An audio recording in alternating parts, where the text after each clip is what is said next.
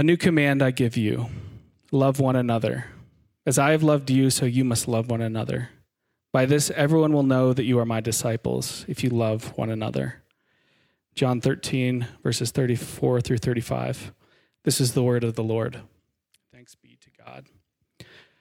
So what does it mean to be a Christian in the U.S. in 2020?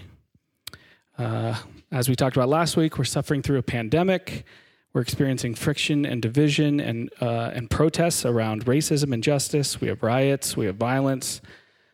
We have an extremely divisive presidential campaign, and we're 2 weeks away from an election that is almost certainly going to add more bitterness and chaos into the mix. So how can we, as people of faith, navigate these difficult and painful and scary things? As I said at the beginning, tonight we're continuing our Vision series to hopefully begin to discuss that question. We do a series of this nature about this time every year to help us remember who we are and have a vision for who we are becoming. We try to strip things down and get back to the basics, the essentials of what an integrated life of faith can look like. And the way that we try to articulate this is through 3 simple words that serve as a framework for how we live: up, in, and out. Up, how we live and move toward God; in, how we live and move towards ourselves and each other; and out, how we live and move toward the world around us. Really quickly, before we get into what we're talking about tonight, a bit of housekeeping. Originally, some of you may have noticed that originally the plan that we emailed out and kind of put on social media was that in this series, you were going to get to hear from each of the 3 parish pastors of the Sacred Grace. But then Nathan and Joe went and scheduled vacations, and we're going to be out of town at least 1 week of this really short series, and they felt like they didn't want to miss 2 weeks at their church. So they asked if we could shift course and all teach at our own churches, which is fine. It's a great idea. I already taught at both of their churches, so that's fine. It's fine. We'll get Nathan and Joe in here to speak sometime soon, but I just wanted to acknowledge that we're not doing at all what I said, because Nathan and Joe are making a liar out of me. All right, with that out of the way, last week we talked about moving up and growing up towards God. Tonight we're looking at how we move and live towards each other. Wow. We're talking about how we live and move in towards each other. Moving in toward each other, loving each other is maybe everything. There's this story about John, one of Jesus' 12 disciples, and maybe Jesus' best friend. And in his old age, John would continually tell and remind the people in his church to love one another. Over and over and over again, he'd say it to people. And when someone finally asked why he did this so often, he replied to them, "Because it's what our Lord commanded, and if it's all you do, then it is enough." If loving one another is all we did, it would be enough. I think loving one another has always been challenging. But moving in towards each other feels so much more difficult in 2020, at least for those of us in the U.S. I don't know about elsewhere, because obviously I don't live elsewhere. Moving toward unity, moving toward mutual submission and love seems to be kind of the exact opposite of where most people are at right now. I just was curious, and so I did a little research, if you can even believe it, for this talk. And here are the titles of the first page of results when I Googled people cutting off. And then the first suggestion it filled in was family. So people cutting off family. 27 toxic family quotes for encouragement and letting go. Light reading. You don't have to talk to toxic family members. Completely avoiding your toxic family members might be unhealthy too. So there's just no winning. Cutting ties with toxic family members, an act of self-care. 30 signs of a toxic family and when to cut them out of your life. When and how to cut the ties of bad family relationships. 7 ways to deal with toxic family members during self-quarantine. Letting go of toxic people, even if it's a family member. Every single one of these articles was written this year. Most of them since June. This is clearly something that's on people's minds. Not so much how we move in towards each other, but how do we get away from, how do we sever relationships with each other? I've talked about this a lot lately, but I've seen so many cute little curated social media posts about it being appropriate to completely cut off family and friends when they become toxic. But when you dig into it, that word toxic often includes and sometimes only means people who simply think or believe or vote differently than you. People who say the wrong things or even simply just don't say the right things. Get rid of these people, or at least get rid of them until they come around and see the light. Now, I want to be clear. There are certainly times when it is appropriate and good to cut someone off out of your life. If someone is dangerous, if they're a threat to your safety, don't stick around. If someone is abusive, the most loving thing that you can do for them and yourself is to get out of there and not continue in that relationship. But mostly, the context that I've been seeing lately, all this cutting off talk in, is just not having grace or patience or consideration for people who hold different beliefs than you, and conflating that disagreement with them hating you or their presence being an actual existential threat to you. And it's a tempting trap to fall into. I've found myself more than a few times the past few months thinking, that person hates me, when all that they've done is simply disagree with me about some usually hyper-specific issue. And most of the time, they don't have a second thought about me or certainly don't hate me. Here's an example of the kind of things that I'm talking about that I just came across today. This little Instagram post, cutting people off doesn't have limits. Family can get cut off if they're causing you stress. Eliminate any negativity from your circle. This was posted with the hashtags, cutting off family, cutting off people, disrespect me, get disrespected. So basically, if someone causes you stress, if someone brings any negativity, cut them out. That's it. It's that easy. Obviously, this is an incredibly immature way of navigating the world, but it seems to be more and more socially acceptable, especially in 2020. I think when we adopt these kind of immature postures towards our relationships, like that post or like what I've been doing, thinking that people hate me when they disagree with me, we make moving in towards each other impossible when we do this. And we reject what Jesus calls us to. We're called to think and act differently than the world around us. I'm going to read to you part of this short little story about Jesus and his best friends the night before he was arrested and then tried and then crucified. This is from John 13. So Jesus is hanging out with the 12 disciples, celebrating the Jewish festival of Passover by sharing a meal together. And like in the middle of the meal, Jesus gets up and takes off his robe. So he's kind of just down to his underwear, essentially. He wraps a towel around his waist, he fills a bowl with water, and he starts washing and drying the disciples' feet. And they all kind of freak out because you probably know, washing people's feet at that time was something someone's lowest servant did. Because feet are gross, especially in a time when walking was the primary mode of transportation and people didn't really have shoes. There were no Nikes back then. So your feet got disgusting, like really gross. So Jesus basically takes the place of the lowest servant and starts washing his disciples' feet. And when they're uncomfortable with it, he says, listen, guys, you have to let me do this. If you want to be my followers, you have to let me serve you like this. And when he's gone around and washed everyone's feet and dried them, he sits back down and he says this. Do you understand what I've done for you? He asked them. You call me teacher and Lord, and rightly so, for that is what I am.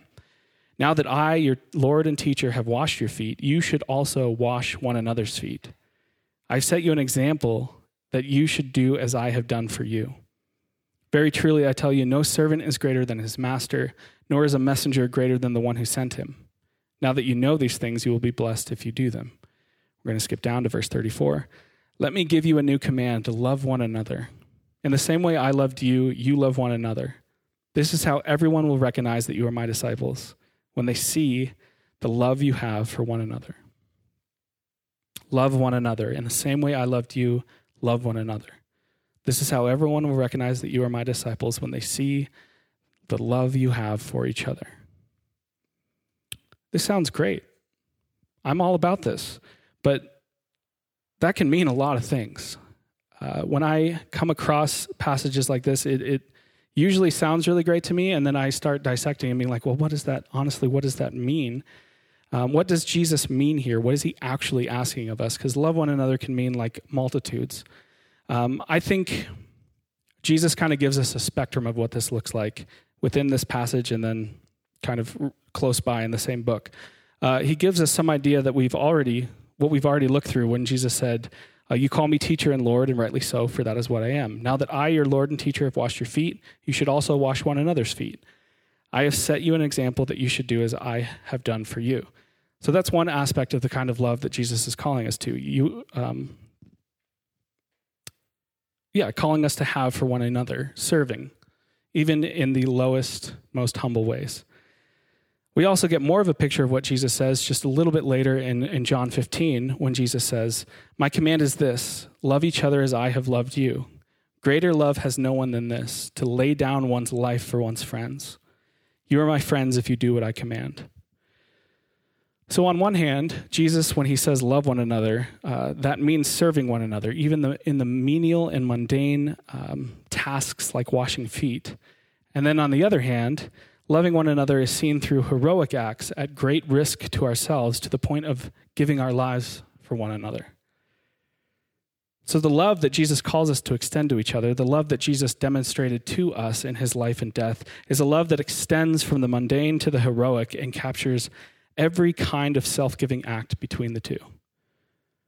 This is what Jesus means when he says love one another. This is the kind of love that he's talking about, love rooted in sacrificial and self-giving action. It's not just a feeling, it's not just a posture towards people, but it's rooted in the real world in action. It's active, not passive love. It's also unconditional love. Jesus shows this love to these friends of his who are all just minutes or hours away from utterly failing him. Jesus shares a meal with and washes the feet of Judas, who will soon betray him, Peter, who will soon deny even knowing him, and all the rest of his disciples who will soon abandon him when he needs them the most. The love that Jesus exemplifies and calls us to have toward one another is in no way predicated upon the recipients being worthy or having earned this type of love, right? This love is freely given regardless of how well it's received or how deserving the recipient is. And that's really good news, because we as the church continually fail to live up to this command all the time. We fail in this when we allow theological or political or really any kind of disagreements to devolve into personal attacks and name-calling, when we reduce people down to what they think about a single issue and then judge their character based solely on that, when we label people as toxic or evil and cut them out of our lives because they don't agree with us about something, when we reduce other human beings, other people created in the image of God, down to stressors in our lives that need to be eliminated. We fail to love one another when we distance ourselves from others who are suffering the consequences of sin, either their own sin or sin that has been done to them, because having compassion for them would be too complicated or too stressful or might bring us down or lead us down the wrong path somehow. When we as the church divide ourselves endlessly over who is considered in and good and who is out and bad, all we show the world is that the God that we're always talking about is just as shallow and just as fake and just as fragile as we are. But in this passage, Jesus is extremely clear and unequivocal. It is through witnessing the self-giving and sacrificial love between us that the world will know God. It's not through our theological or political correctness. It's not through our moral or ideological purity. It's not through the things that we get outraged about or cancel or cut off toxic people. It's not through our political or social alignments. It's not through flags or bumper stickers or slogans or hashtags that we throw around, but simply through our loving acts of service and self-sacrifice that the world will come to know and see God through us. Everything hinges on this. If we can get this right, if we can get loving each other this way down, if we can start moving in toward each other, well then, like that story about John and what he used to say, it'll be enough. So, how can we begin to combat the divisions and fractures that our culture seems so intent on promoting and enhancing? How can we love each other the way that Jesus calls us to? How can we move in towards each other in 2020? I think actually this is laid out really simply and really beautifully in something that we read in chapter 12 of the book of Romans, which says this: love from the center of who you are. Don't fake it. Hate what is evil. Cling to what is good. Be devoted to tenderly loving your fellow believers as members of one family. Honor one another above yourselves. Don't burn out. Be enthusiastic to serve the Lord, keeping your passion toward him boiling hot. Radiate with the glow of the Holy Spirit and let him fill you with excitement as you serve him. Let this hope burst forth within you, releasing a continual joy. Be patient when you have troubles. Pray all the time. Help needy Christians. Be inventive in hospitality. Honestly, we could just end here because I think this is really straightforward and clear, but there's a few things I want to highlight just as a way of closing tonight that we just read here in Romans 12. This is how we begin to move in. This is how we begin to love one another this year. Number one, moving in requires moving up. Our love for each other starts with and overflows from the love that we receive from God. We can't sustain the kind of love that Jesus commands us to on our own. We have to receive it from God and have that pour out from him onto other people. So moving in requires moving up. Number two, be authentic. Don't fake it. Be who you really are with people. You can't love others and others can't love you when you're wearing a mask and pretending. I just realized how weird it is to say that phrase and look into a room full of people wearing masks. But you know what I'm saying. When you're pretending to be someone that you're not saying stop wearing a mask. Number three, don't give up when things are hard. Number four, pray. Pray for others. Pray for yourself. Even when you don't feel like it. Even if all you're praying about is how you don't want to be praying right now and how you think it's dumb, pray. It's like 95% of my prayers lately. Number five, meet or help meet the needs of people around you. And number six, be inventive in hospitality. If that's not a verse written for 2020, I don't know what is. Hospitality is hard in general, at least for me it is. Some of you have an incredible gift of being hospitable people, and I'm very jealous of that and also very thankful for that. But it's really hard for all of us this year in a pandemic. So be creative and inventive with how you can extend hospitality to people. The simplest thing, which feels ridiculous that it's so profound to me, but it has been lately. One of the most meaningful things that a few people have done for me this year is literally just calling me on the phone to check in on me. Hey, I was thinking about you. How are you doing? Like, it's that simple, and it has meant the world to me. It's a simple gesture that goes a long way towards loving other people and extending hospitality with our actions. This is what we're called to do. Love one another as I have loved you.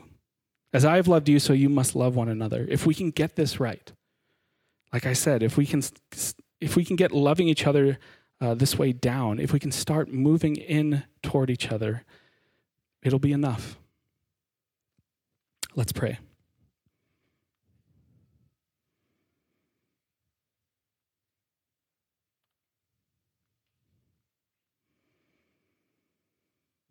God, thank you for this group of resilient people who don't give up on each other and don't give up on me and certainly haven't given up on you.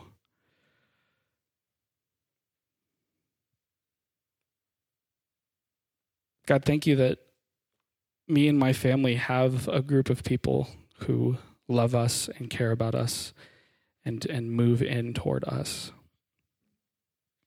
I pray that all of us in this community would come to understand and feel the reality that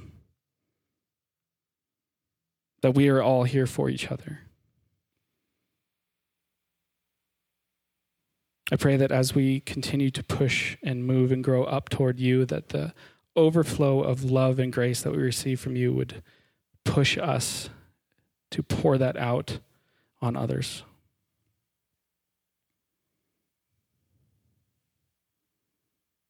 God, thank you for what a blessing it is to know and be known by others. We love you. Amen.